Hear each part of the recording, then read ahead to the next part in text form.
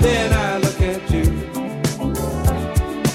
and the world's alright with me. Just one look at you, and I know it's gonna be a lovely day. People see this in my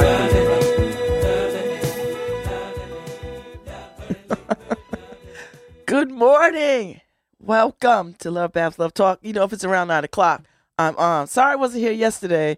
I was trying to get myself well. So if you hear a little something in my voice, y'all know I got that crazy, hyper severe dairy allergy that whenever I have some dairy in my system, it creates a firestorm and my body fights itself. But I had to get up this morning because I really wanted to talk to these folks in the studio this morning. I wanted to talk to John Lucas and Donovan Harris from the documentary, The Cooler Bandits. Now, I've been talking about The Cooler Bandits. I've been sharing it on social media. And if you get a chance tonight, come to the Humanities Center, right, at Yale, and catch the documentary. But the filmmaker, John Lucas, is here. And one of the folks in the documentary, Donovan Harris, is here. And it is such a compelling documentary that I just wanted to talk to them deeply and deeper. So, good morning. Good morning. Welcome. Try to get my Barry White voice going. Good morning. You got it. You got it. I got and so, my yes, white voice. You got your very white voice. and you can see us all. So if you're watching us, hey everybody who's watching us. Hey, y'all. So tell me about this film, John Lucas. Now you and I had lunch. I met you at your house. You had a wonderful eclectic dinner party. Oh. Probably one of the coolest dinner parties I've been to in a very long time. All right. That's good to know. With you and your lovely wife. And you had all these great people around the table, and this is how I met you. Mm-hmm. And talking about this film. And then I saw the film, and I was like, whoa. What I thought I was going to think about the film, after I left the film, I felt differently. Good. So tell me That's about the this point. film. Tell me about this film and why, and why? Well, the film is about four friends of mine who did a series of armed robberies in 1991.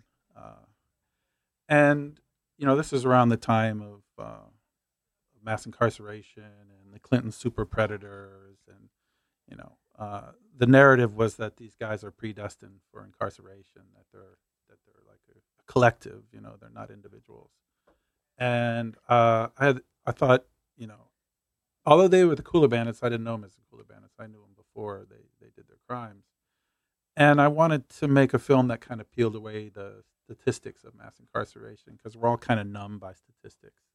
The amount of shootings, school shootings we have, the amount of drones we send somewhere, the amount of votes, the amount of whatever, but we don't get a sense of what's behind those statistics. So I wanted to peel back those layers of statistics and bring forward the complex humanities of the individuals behind those. And then if you see the individuals, then you might think differently about the numbers. Uh-huh. So were you a filmmaker before this? My background is in documentary photography. Filmmaker, no. Visual artist, I guess. But you just felt compelled that this was a story that you could tell. Yes. And you could showcase. Yeah, because I had I knew these guys since the mid-'80s when they were kids. I knew them And how before. did you know them?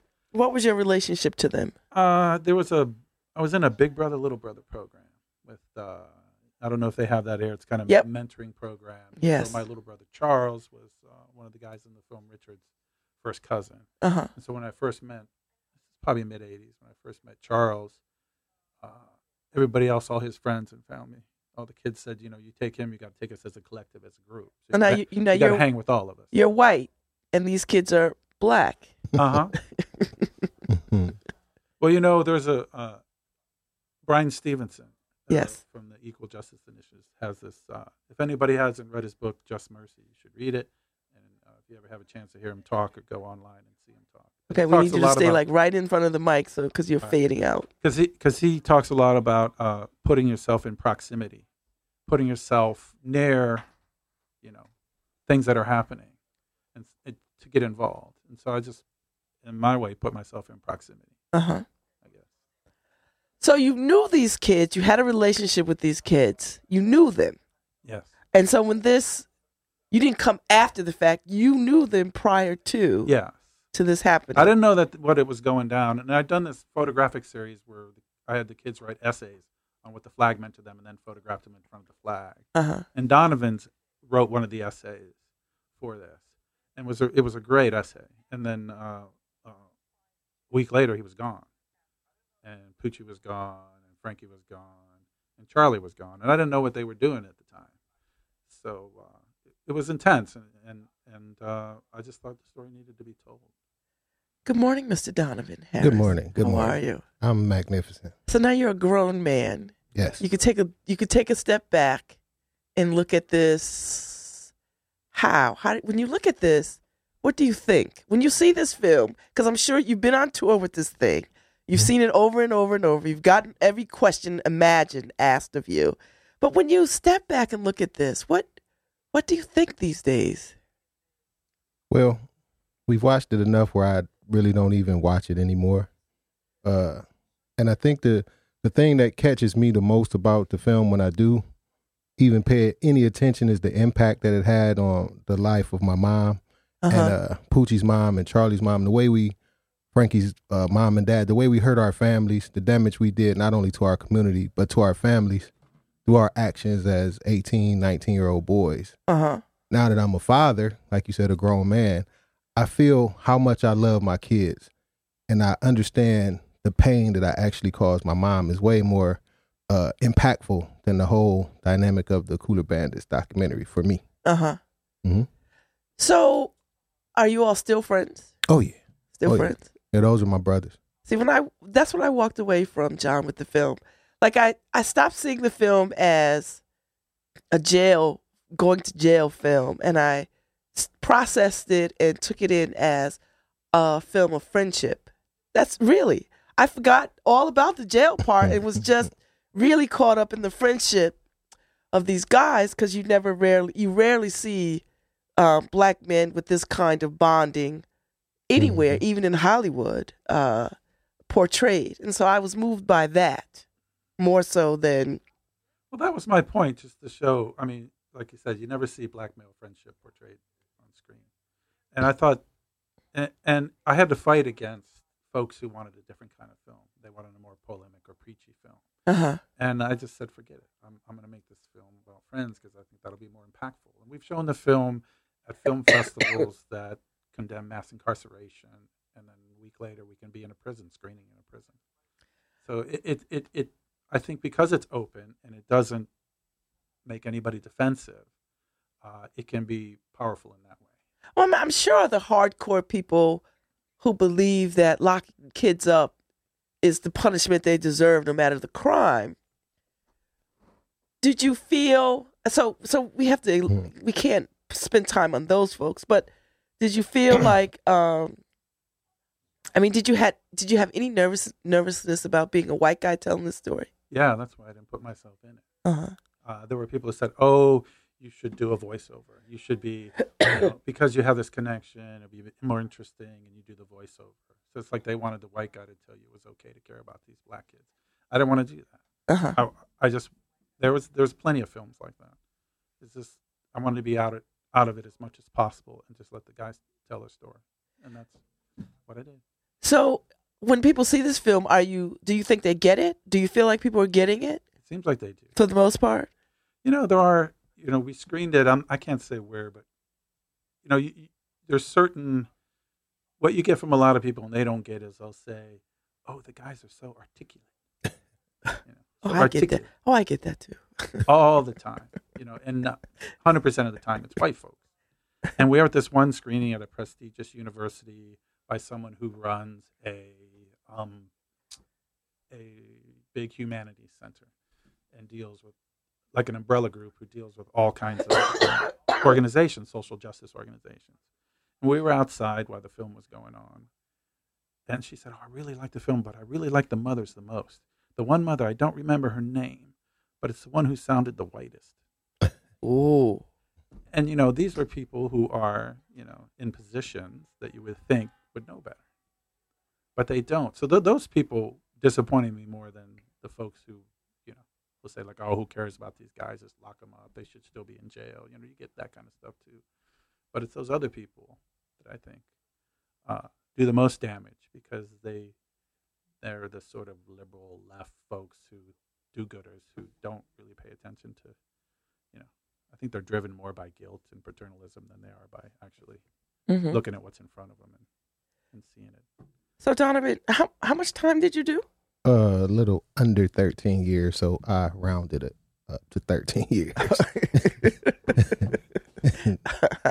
So when you came out, how long ago has it been? How long ago? It's been about 14 years now. Okay. And so does this ever end for you?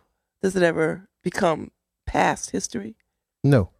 I think the thing that I try to give the guys that I work with, because I work in reentry right now. More so I say redirection than reentry. My purpose is not to help people reenter society. My purpose is to help redirect people once they do enter society. So I try to tell them that you have to go through there to get here. The journey starts, well, the actual journey starts at birth, but prison is part of my journey. Prison is part of my story. Prison is part of my history. A lot of the beliefs and a lot of the things that I have today that I carry with me, I obtained in prison. So I never want to, it never becomes the past. It just becomes a period in my life when I was younger. So we have to go through that to get to where we are now. So when you see guys, and I suspect you just work with guys, or do you work with women too? No, I work with women too. Okay. So you work with both. Yeah, help people. My thing is to help people. Do you see yourself coming and going when you work with folks? Do you see your younger self coming and going? I see my younger self all the time. And one thing I realize a lot, the question we often get when we go to do a Cooler Bandit screening is, if you could talk to the younger you, what would you say? And it actually does not matter, because the younger me would not listen to the older me anyway. I have to figure out a way that we can kind of bridge the gaps that exist between the baby boomer generation, Generation X, which is my generation, and the millennials. There are gaps that exist in there, and to identify a way to stand in those gaps, to start to illustrate, as a millennial, eventually you become us, Generation X. You become 40, 45, whatever, and then you become a baby boomer. So how do we bridge those laps? Well, the understanding that is not there, that I have some answers for a young Donovan. I have some answers that can help you navigate this road that you are on easier if you would listen to me. Just going and preaching to them or telling them something is not going to change anything in his behavior. It's something that you have to show. We all tell everything. I can tell you how to be a woman. I can tell you how to have childbirth. I can tell you all of these things in theory, but unless I am a woman, unless I've given birth to a child, I cannot connect with you on that level. So people can tell me how to be a ex-criminal, an ex-convict, a re-entered citizen, a restored citizen, but unless you have traversed that road, all you're doing is, theorizing on what it takes. So do you find this film helpful? It's like getting it in front of people. Yes. Do you find it helpful? Yes. And how young do you think people should be to see this film? Well, I actually just watched it again with my children. My son is 12 and a half going on 6, and my daughter is 11 going on 45. And I got one of those too. I just watched it again with them, and they're at the level where they can understand and they can ask questions that are that actually pertain to the choices that Charlie Pucci and I made, and not just being there's daddy on TV. So probably around 10, 11, 12 is a good time for people to start seeing this, for kids to start seeing it. Because one thing it does illustrate to a lot of young kids is what friendship actually looks like. So you see us go through being close, being tight, being super friends, going to the institution, me getting out, them still being there, the rift between us. You see all these tears and these rips, and then you see us reunite as friends. And I think kids need to understand that. Children need to understand that to have somebody to walk with you through a journey is very important.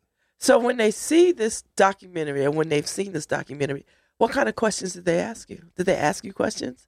What kind of questions do my kids ask, or just people in general? No, your kids. My kids, just their thing more so because they know my mom, which is their nana. They know the family. They know kind of where I come from. They are more curious about why I chose to do what I chose to do. Because pretty much that is more, seeing dad now, the decisions and the choices that dad makes now is so much different than the 18-year-old. And when they see it, like, well, daddy, what was you thinking? You know what I mean? Like, what attracted you to do that? What made you want to do that? So their thing is more so on the decision-making process, because I always try to teach them to make the right decision, to take your time and think things through. And then I tell them, if you got people around you that are making the wrong choices, then you need to examine those people around you and see, are those the people you should align yourself with? In my case, I didn't do that because I was one of the people that was doing the making the bad decisions. So looking around, I couldn't say, well, I shouldn't be with them because they're making the wrong decisions, because I was one of the ones making the wrong decision. So my kids are more interested in why I chose to do what I chose to do. Okay. There's only one person who hasn't seen the film. And that's Donovan. My mom.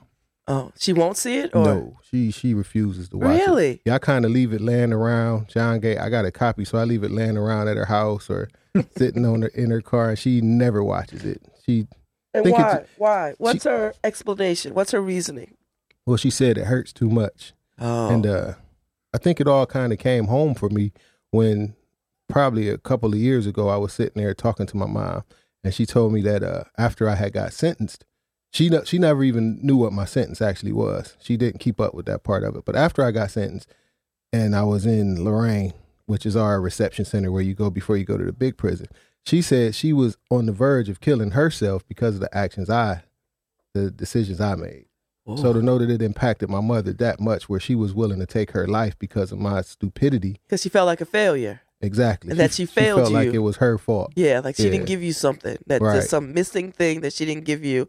And if she would have been a better mother, you wouldn't have made these decisions. Exactly. I'm a mother, I know. I feel she all was of the that. last person we got on camera.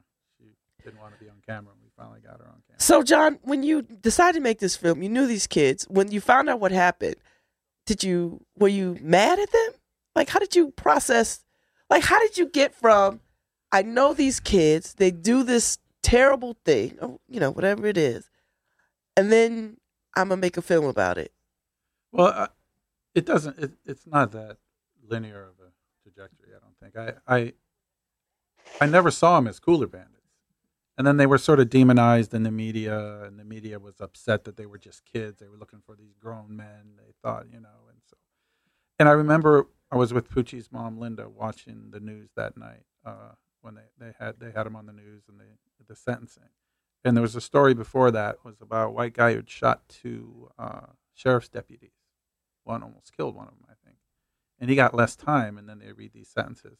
Oh. And I remember Linda, she shook her head, but it wasn't out of surprise. It was like, yeah, well, just to see that level of what people are used to happening and feeling powerless about, you're sitting there and your son is sentenced to 60 to 150 years. No bodies on his ticket, no one physically hurt. And I just, that sort of thing frustrated me, just that there was this, and it was that whole wave when they were really starting to fill up the prisons. Uh-huh. And everybody was accepting it. So, and I never saw them as that. I saw them as friends, or I saw them as kids that I hung out with, and I never saw them as Cooler Bandits. So I never, and we would go down and we would visit. I would take moms down to visit, and I kept in touch with Charlie and Poochie a lot, and Donovan through some writing and stuff. But it just, I don't know, it just seemed like I had the opportunity to make the film, but I was just really paranoid about making the right film and speaking for other people, especially being some white guy. So that's why it was just let them tell the story. Stay out of it.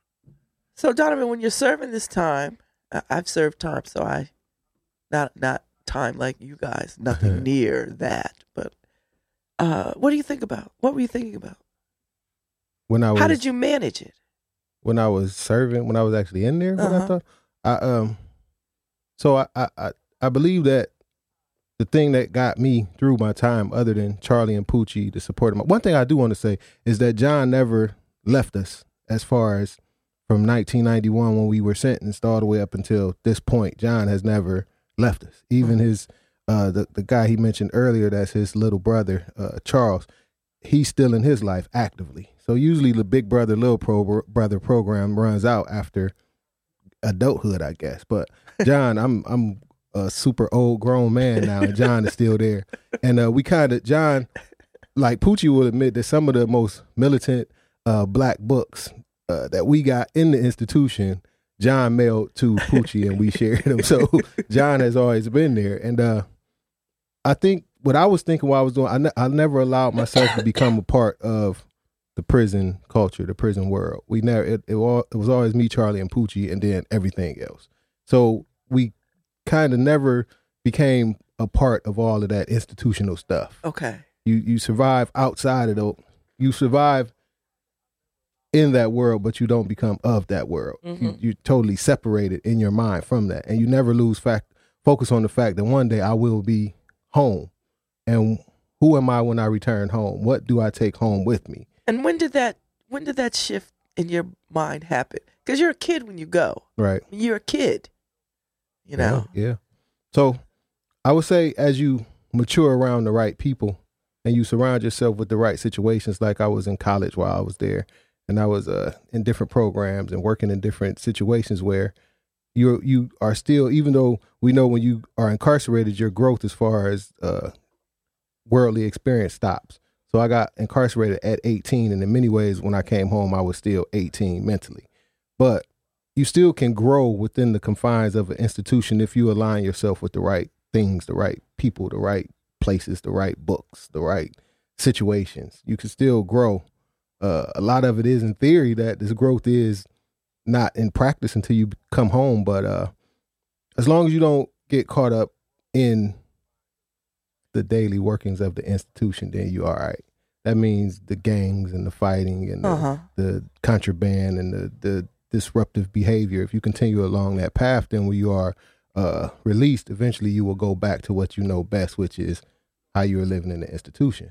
So John, you're showing this film all over the place. Has it made its way into facilities, prison facilities and detention centers? And Yeah, we've screened in about 30 prisons. Wow. Across the country, and there's 28 prisons in the state of Ohio. We've screened in 20 prisons and all 4 juvie prisons. Uh-huh. Yeah. So And how was it received? It's intense because the guys spending so much time inside, they come across people at every institution. So they see friends, they see people. There was one point where we were in one institution screening, and there was a guy, and I remember you said he was like a really hardcore gangster guy or something. And, and he'd been in there a long time. And the guy stood up and he's like, "Man, the film, I really appreciate it." He goes, I'm really happy to see you guys out. He's like said, I have no value.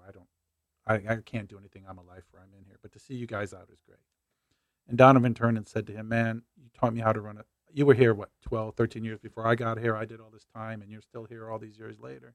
He said, "But I'm standing in front of you, a free man, because of what you taught me. You taught me how to run a soundboard and do this stuff." And then that's when I came out, that's one of the first jobs I had, what I could do. And so you could see this guy's whole body shift from thinking he had no meaning, no anything, to thinking, oh, I have value and I've done something. So those sort of moments are intense, and they're moments that, why else make a film for those moments? So you guys are out, and you don't ever go back. Like, you don't commit any more crimes to go back. What usually or oftentimes recidivism is kind of high, right? Mm-hmm. How did you combat that? Well, the one thing that I think that I kind of preach, I don't like to preach, but I kind of preach to the people when I go into the institutions to talk, or when I go to, do the different things that I go into every institution in Ohio still, except for Lucasville, and only because it's too far of a drive. But when I go in there, the one thing I tell people is that you have to find your purpose, and your purpose, you have to focus your passion on your purpose, and then you'll find a reason. You have to have a reason to stay free. I wrote that down. What's that? What you just said, because you said it in the documentary. Right. And I wrote that down on a piece of paper because I thought that was quite moving. It was deep. It is still. I thought it was Donovan or Pucci who said, they just said, because we're on camera and the film spans 7 years, before, during, and after, that no one wanted to be the first one to get locked back up. So they were just going to behave while they were on camera. But I love that you have to find a reason to. Once you it becomes easy once you find that reason. Mm-hmm. The thing is that sometimes we find what we think is our reason, and then when that reason is removed, so some of us, we would say that a woman is my reason to stay free. And then when that relationship breaks up, you no longer have that reason to be out here. So you return to old behavior. For me, I thought it was to make my mom proud. But then I seen that, okay, my mom is proud of me, so that can't be it. And then I thought it was my children when I had my son, but more so when I had my daughter. And then as they get older and I realize they are years away from graduation, they're years away from no longer being in my life, they can not be my true reason to be free. You know, I can still be a dad if I go to jail tomorrow. So I think when it became apparent, that's powerful. when it became apparent that my purpose is to help somebody, my purpose is to be like to help redirect people from that behavior that we get so trapped up in. My purpose is to see somebody else successful. If I can give of me to see somebody else successful, then I'm living in my purpose. And success, you know, we have different levels of what we consider to be successful. But if I can help people define what success is for them and then help them traverse the road to that, then my purpose is fulfilled with every successful person. So, yeah, that's where I'm at now. So, John, what do you think about another component to the documentary piece on this? Do you think there's more to this story, or you just let this documentary be what it is, and then you think about the next thing? Let it be what it is. Really? Because it's such a compelling story. And I know people constantly are asking you, how are they? Where are they? What are they doing? You know, that kind of thing. And I would imagine next year, 2 years from now, as people see this film again or more come across it, that they will wonder, how are they? Where are they? What are they doing? Yeah, they should have us there and we can tell them. But, you know, yeah, I don't know. I think it's found its place and it's done its thing. And I don't know, maybe I'll do like a 7-Up kind of thing with it later. Like, where are they now kind of thing? I don't know. What was the most profound thing you learned about this process that you didn't know going in?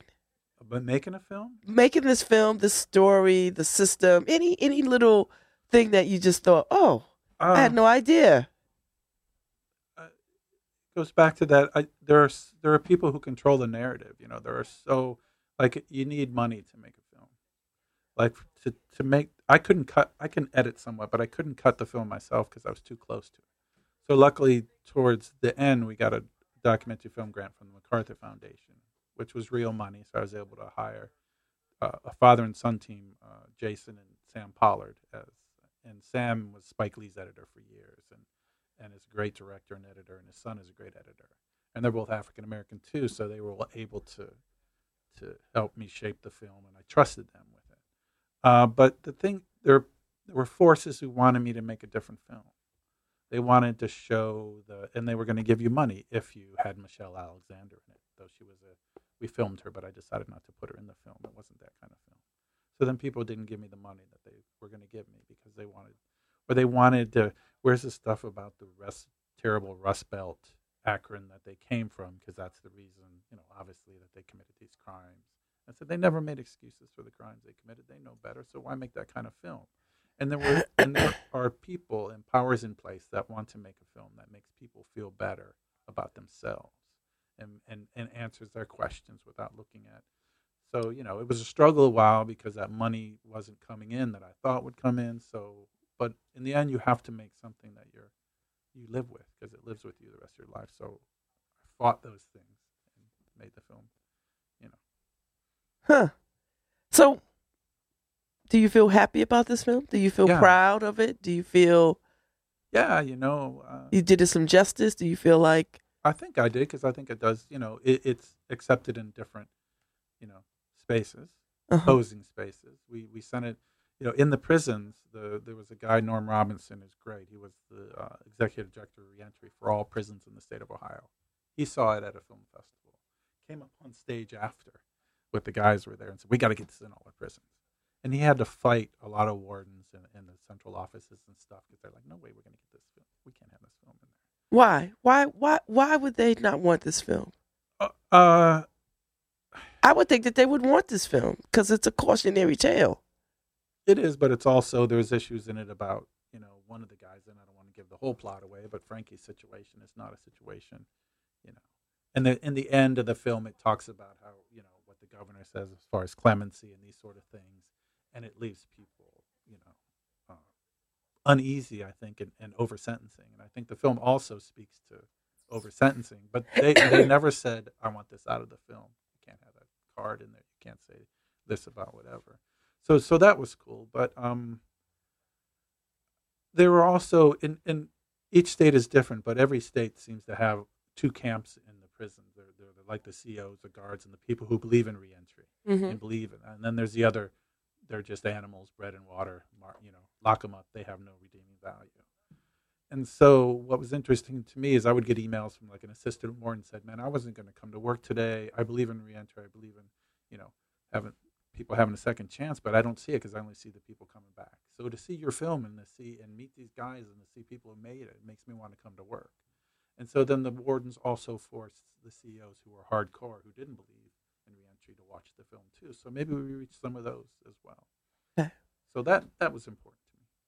So Donovan, a lot is always talked about forgiveness. Do you feel like you've forgiven yourself for your youthful indiscretion? I mean, never... do you feel like you've forgiven yourself? Like you made a mistake. You cannot hammer this point forever. At least in my case, I had to give up hammering myself about what had happened. Okay. Have you done that? I think me personally, I think I was young enough when I did what I did, when I made the decisions that I made at 18, 17, 18, 16, 17, 18. When I made those decisions, I think I was young enough where I didn't feel the impact on me as much as I would if I was to do something like that now. Okay. So as an adult in my 40s, if I was to make a decision that was that life altering for me and all of the people that love me and for society, then it would be a much heavier burden to bear. But at 18, when I did what I did to when we committed the robberies, I'm just gonna say that when we committed the robberies, because when I keep saying what I did sound like we did something deeper than, you know, and it was deep as far as the impact on society, but we committed a series of robberies. When we chose to do that at 18 years old, it was easier to get past as far as, oh, I'm such a piece of crap or whatever. It was never that for me. For me, it was more so, like I said, the impact that I had on my mother. So to see that my mother has forgiven me is much more important than I never felt it towards myself. I never was like, Donovan, why did you do this? No, I'm so upset. I never felt that. Okay. You know, I felt like I hurt so many people.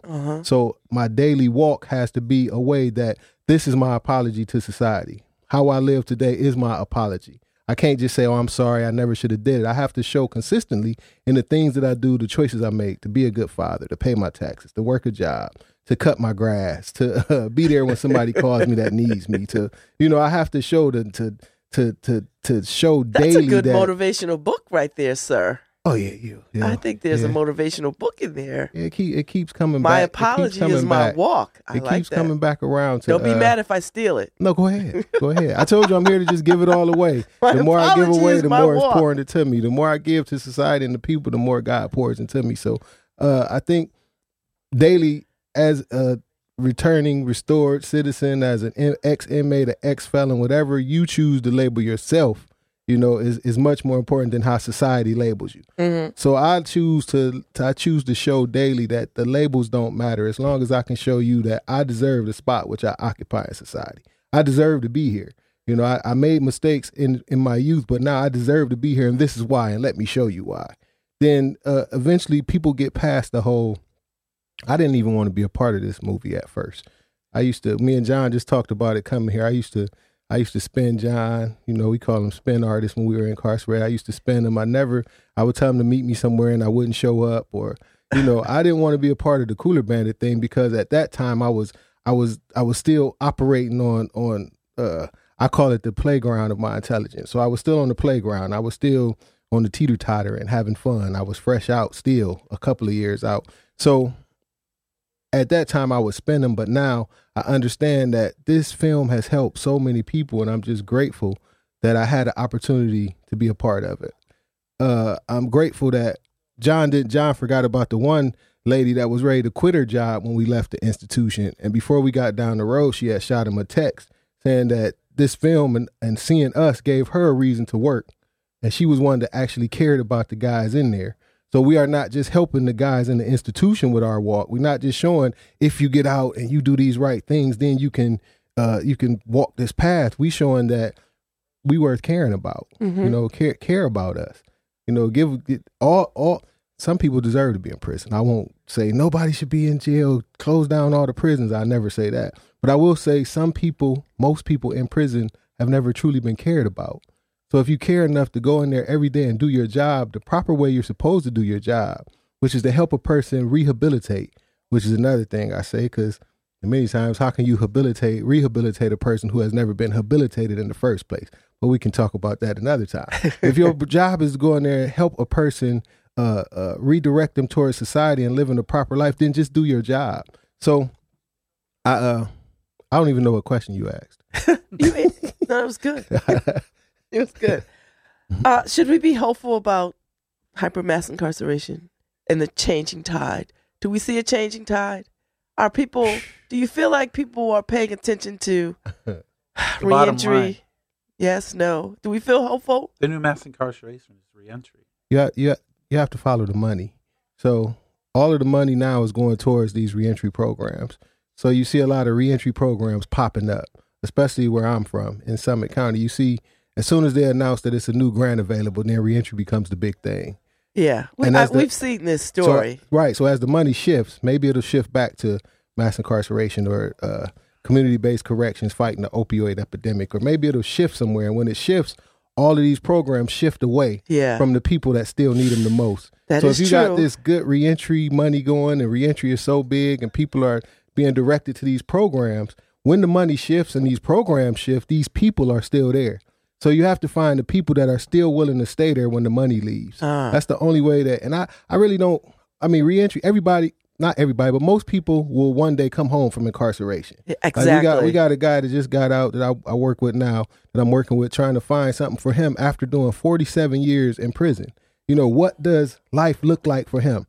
So it's not about, I got to get him prepared for reentry. He came home. He has reentered. My goal is reentry starts the moment you are sentenced. Right? You come home, the redirection process is what gets you towards restoration. You want to be a restored citizen. You want to be a citizen that shows that I deserve to be in this spot that I occupy. So how do you redirect the person that has been incarcerated for 47 years? How do you do that? I have not figured it out quite yet. How old is that person? I'm not. He's in his late 60s. And it's more. It's many more coming home. So when you had this period of John spoke about the super predator period, when it was lock 'em up. Mass incarceration started in the late 80s. Really, they say the early 80s, but I saw it in the late 80s. All of those people who got 30 and 40 years at that time, which we weren't thinking that eventually these people will come home. Mm-hmm. So the mass incarceration is now leading to a mass exodus of people from the institution, and society is not ready to deal with all of these people that will be getting out in the next few years. So if the money stays there, then reentry works, because people have a reason to work it. But if the money leaves, you have this mass exodus of people that will be returning to society with no net to catch them. So everything will come all the way back around, because you'll have to lock them all back up in order to deal with them again. There's a lot more interest in mass incarceration, and what should we do about our prisons? A lot of people are asking. The Koch brothers, it's a bottom line money thing, and it's also the prisons are getting a little whiter because of the opiate crisis and stuff. So people are more concerned, and now money also from reentry is kind of being shifted a little bit towards opiate. Now it's a problem. Though it wasn't with crack; it was a criminal thing, and with opiate, it's a mental health thing. Yeah. So that's also, and then you have people who are making a lot of money now, or legal marijuana, where there's a lot of kids who are doing the same thing, who are locked up and maybe not see the light of day, who are in the joint for doing the same thing that's not legal now. Mm-hmm. It's a mess. So what I have noticed, what John said, that is that I run a weekly reentry support meeting at a nonprofit in Akron. So the people that are in community-based corrections or are freshly out can come there and get help and support from different organizations in the community. So what we have noticed when I first started doing it about 4 years ago, it was predominantly black males, fresh out the joint, whatever, the stereotype of mass incarceration. But now we are maybe 95% white women. Whoa. Suffering from the opioid epidemic and different things involving that. The drugs are now white faced as far as the reentry support meeting is concerned. So the county is trying to decide, okay, what do we do? Do we community-based corrections? Is it a mental health thing? Is it this? Is it that? But the thing is, John just said, it's a white face on mass incarceration now. So now that the white face is the young women who are getting caught up in heroin and prescription medication are catching time and coming home, I think the reentry dollars will focus more on that, which will leave the population, like I said, of the mass incarcerated from the 80s and the 90s who will be returning. There will be no net for them because the whole net will be under the white women and white men that are opiate victims. Oh, wow. I guess that is the next wave of things because I see it more and more. The discussion and the attention toward that seems to be captivating all the headlines. Oh, yeah. And now Jeff Sessions wants to implement, I believe, a national stop and frisk policy, so we can start filling up some of the prisons again, I suppose. Well, you notice the prison stock prices stock shares have gone up. CCC for the private prisons, yeah. Have gone up. So I'm starting an investment club at the nonprofit too, and one of our investments will be in prisons. Really? So you have Are you kidding? You have formerly incarcerated people that will be investing. I mean, when you think about it, everybody makes money off of us, but us. You know what I mean? Everybody makes some kind of dividend off of our investing in us, So why not us? You know what I mean? So the way to start. That's a tough one. Yes, I don't know. I don't know, Donovan. The LeVar Ball of the prisons. No. The way to start combating it is, it's an economic thing that is keeping a lot of us down. So if we can economically start to change our situations, I know, but you know what? It makes me feel like a slave master. I don't want to plantate. I don't want the master's tools. If we economically, it's an economic revolution almost that needs to happen in our neighborhoods.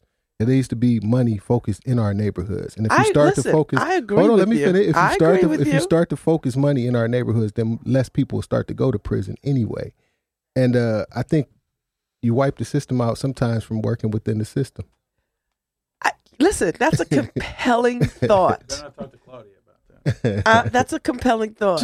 I'm not with it. It's something we're looking into. But it's worth the discussion. Right, exactly. So it's worth the discussion. So I'll grant that. Anything, just like the Cooler Bandits documentary, anything that opens a discussion, anything that gets the wheels turning and gets these talks started, is some place where I want to find myself at. Okay. I don't want to never find myself in a safe place. I don't ever want to find myself where it's all cool and I'm comfortable. I don't ever want to be comfortable. I always want to feel like we are pushing the envelope towards change. Okay. And to get involved in a conversation like that, not just with you, but it's been many people where I present that idea to on purpose to see what the reaction will be and what kind of conversation will it spark. I hear you. Now, when I come together with this investment group and we all agree to invest a certain amount of money and we are all restored inmates, we are all from that. When we get together, we will discuss whether we will really do this or not. But right now, I'm saying, let's do it. Let's put this money. Let's see what happens. Now, I'm sure a lot of them will say, Donovan, you crazy. We're not doing that. But the conversations that it starts is what's the beauty in it. Can you imagine a bunch of inmates making millions of dollars off of themselves in prisons? And it's just the conversation more so than anything. Sounds like a movie. Yeah, exactly. Sounds like a movie. All right, so tonight the film is screened at the Humanities on, where is it? Do you know where it is? On Wall Street? 53 Wall Street. 53 Wall Street. 7 p.m. 7 p.m. And there's a Q&A afterwards? Yes, ma'am. So that'll be good. So if you are interested in this film, come see it tonight. Free and open to the public. Free and open to the public. And come and be ready for a discussion. I know people are coming. So it'll be a good time. Hopefully I will make it if I'm still standing. It has been a pleasure talking to y'all. It really has been a pleasure. Thank you. So much success to you, Mr. Harris. Thank you. I hope I talk to you again. I know I'll see you around, John. Man. I know you'll see. Okay, Harry, I'm about to bounce out of here. I am back tomorrow morning, back to spinning music. And Friday, I don't know who my guests are, but you guys tune in. 103.5 WNHH, Love Babz, Love Talk. Thank you so much.